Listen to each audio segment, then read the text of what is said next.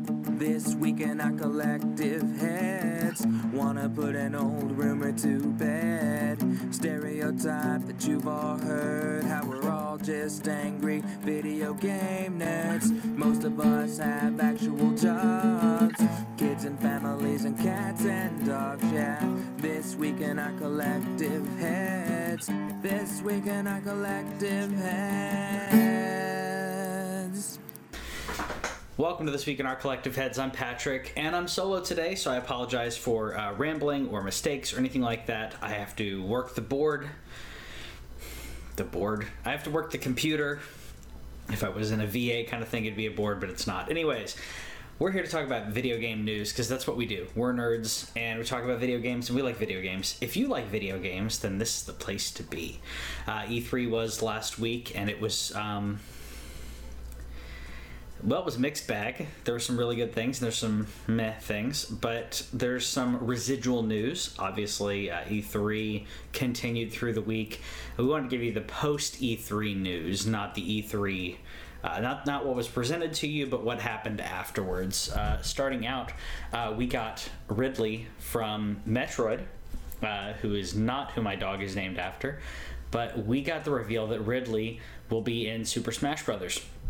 And I didn't know that this was wanted as much as it was. It's really cool, though. I just didn't realize how big, no pun intended, Ridley was in regards to the fandom and in regards to how much people wanted it. Specifically, wanted her to be in Smash Brothers. Either way, Smash Brothers is going to be amazing. But here's the news: Ridley's going to have an amiibo.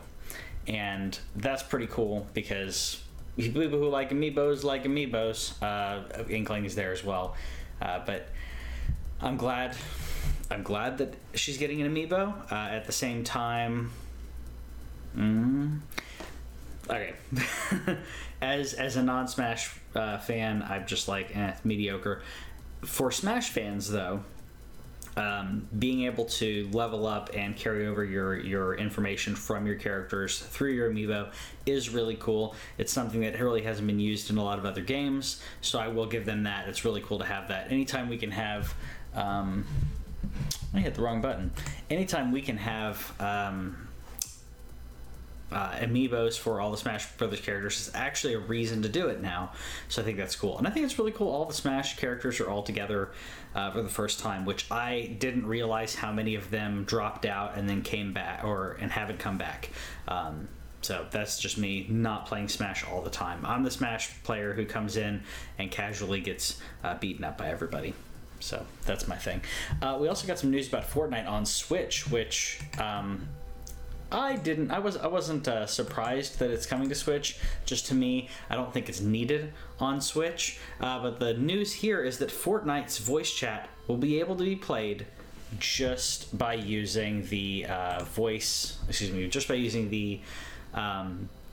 headphone jack, which is what everyone was saying. Why can't we do this? Because Nintendo's trying to get everyone to use their dongle that connects to your cell phone and all this other crap that I haven't even looked into because it's really dumb. And Fortnite, they announced, no, you're just going to be able to plug, if you have a headset, then you can just plug your headset into the microphone jack. Similarly to how you can do it, plug it into the PS4. You just plug in into the headphone jack, the mic headphone headset jack, and it works. Xbox does not unless you have a adapter. So stupid. My Xbox has the adapter, and it has the third-party battery, because Xbox wants to charge $60 for a controller but not include a rechargeable battery. I think it should be part of it. That's just my opinion. Even the it's USB chargeable battery. I don't see why Xbox hasn't done it. If they want to say, well, we want to have people get the option to be able to use a rechargeable battery or not, then include it in the package. Anyways, I'll stop ranting about that. Let's talk about Yoshi. Yoshi was completely absent at E3, which surprised a lot of people because this game was supposed to come out this week, or not this week, this year, but it's being pushed to 2019. Looking at the lineup of Nintendo Switch games, personally, I don't think that this was a wise thing to push unless the game is not ready. If the game is not ready, then okay, delay it. If this was pushed because Nintendo was worried for some reason that the people who were going to buy Smash Brothers weren't going to spend their money on Yoshi, it's completely incorrect. Smash Brothers is going to be bought by people who really love multiplayer. It's going to be bought by the Smash fans. Yoshi is going to be bought by not completely different demographic, but it's not the Venn diagram on that. Let's just say is thin in regards to the people who are going to buy both. It's people who have more expendable money, or they just buy all Nintendo games. Either way, you're going to get it. There's people who are going to skip Smash and buy Yoshi, and vice versa. I don't think it's going to be a problem. They're not going to skip it based on when it was released. So I'm hoping that it's just to polish the game, because that'll be a good thing. I'm hoping that it wasn't a business decision to say, we got too much coming out, because we have, what do they have, Wolfenstein, and Smash coming out in December. And they don't have a lot other than that. They have some stuff coming out in the summer and fall, but the holiday isn't that heavy with Nintendo games, so I really think they should have put a heavier Nintendo game in here. Everyone's going to argue with me that Smash is that game. I don't think that it's wide enough stretching for the sales as Odyssey or as Zelda. Those are the games that are, not necessarily break records, but everyone goes and buys. Those are system sellers, and I think that's what they need for Christmas. Then again, people who don't have Switches yet can pick them up and play this pretty decent backlog so far of Switch games, and the digital games keep coming. Something that people don't realize, the amount of digital games, the amount of indie games just keeps coming. So I'm happy about that, because that's really good, and I'm not going to make any more jokes about it. Anyways, Division 2 is a thing everyone's excited about.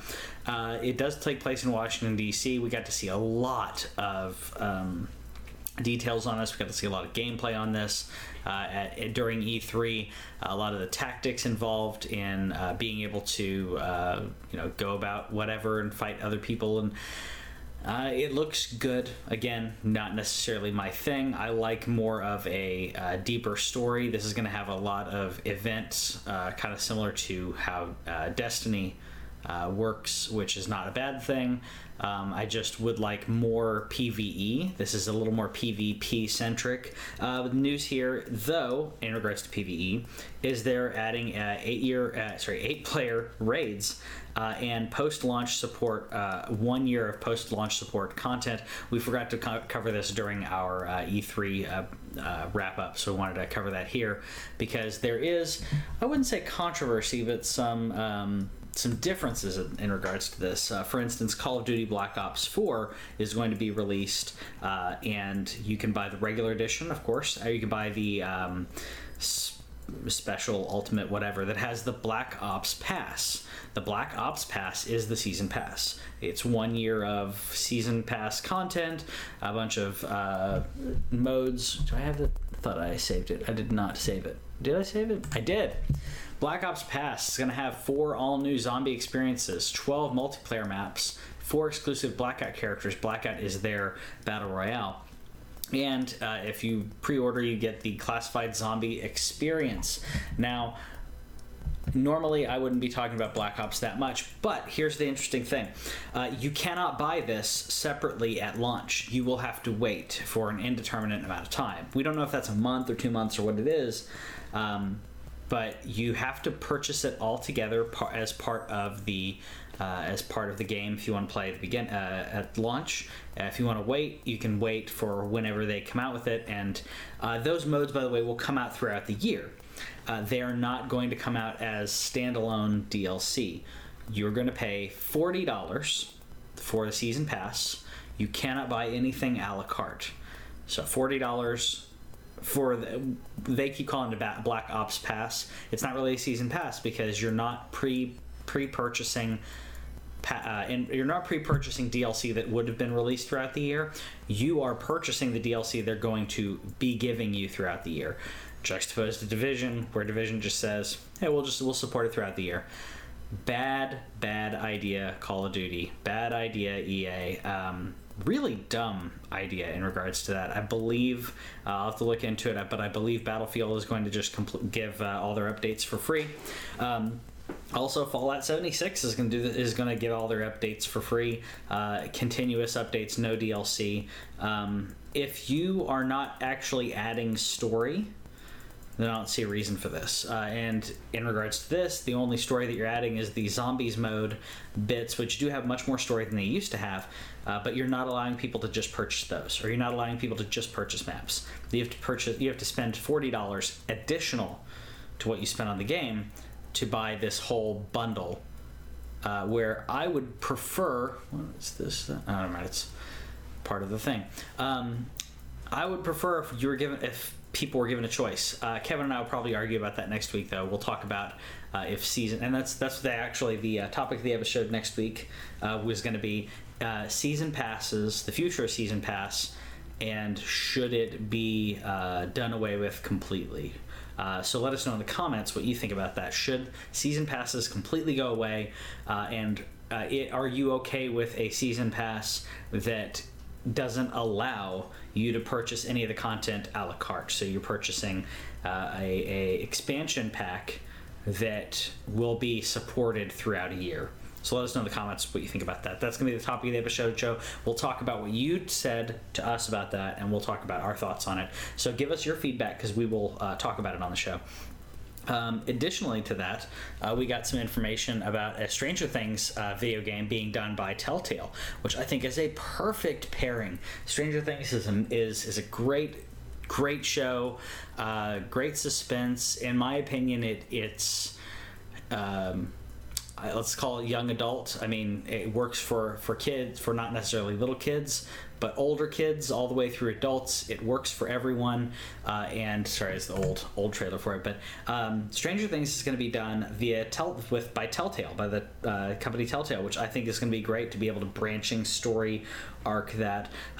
Very happy about that, because I think it works really well for that type of game, for the storytelling. I don't think it would work very well for an action game. I think this works really well to tell a story. I'm hoping they're to flesh out like side story or backstory, and not necessarily have us play scenes from the game, from the TV show, because I think that would be just redundant. And Telltale does a pretty good job of fleshing out other parts of stories, fleshing out the lore. So I'm excited to see what they're going to do with this.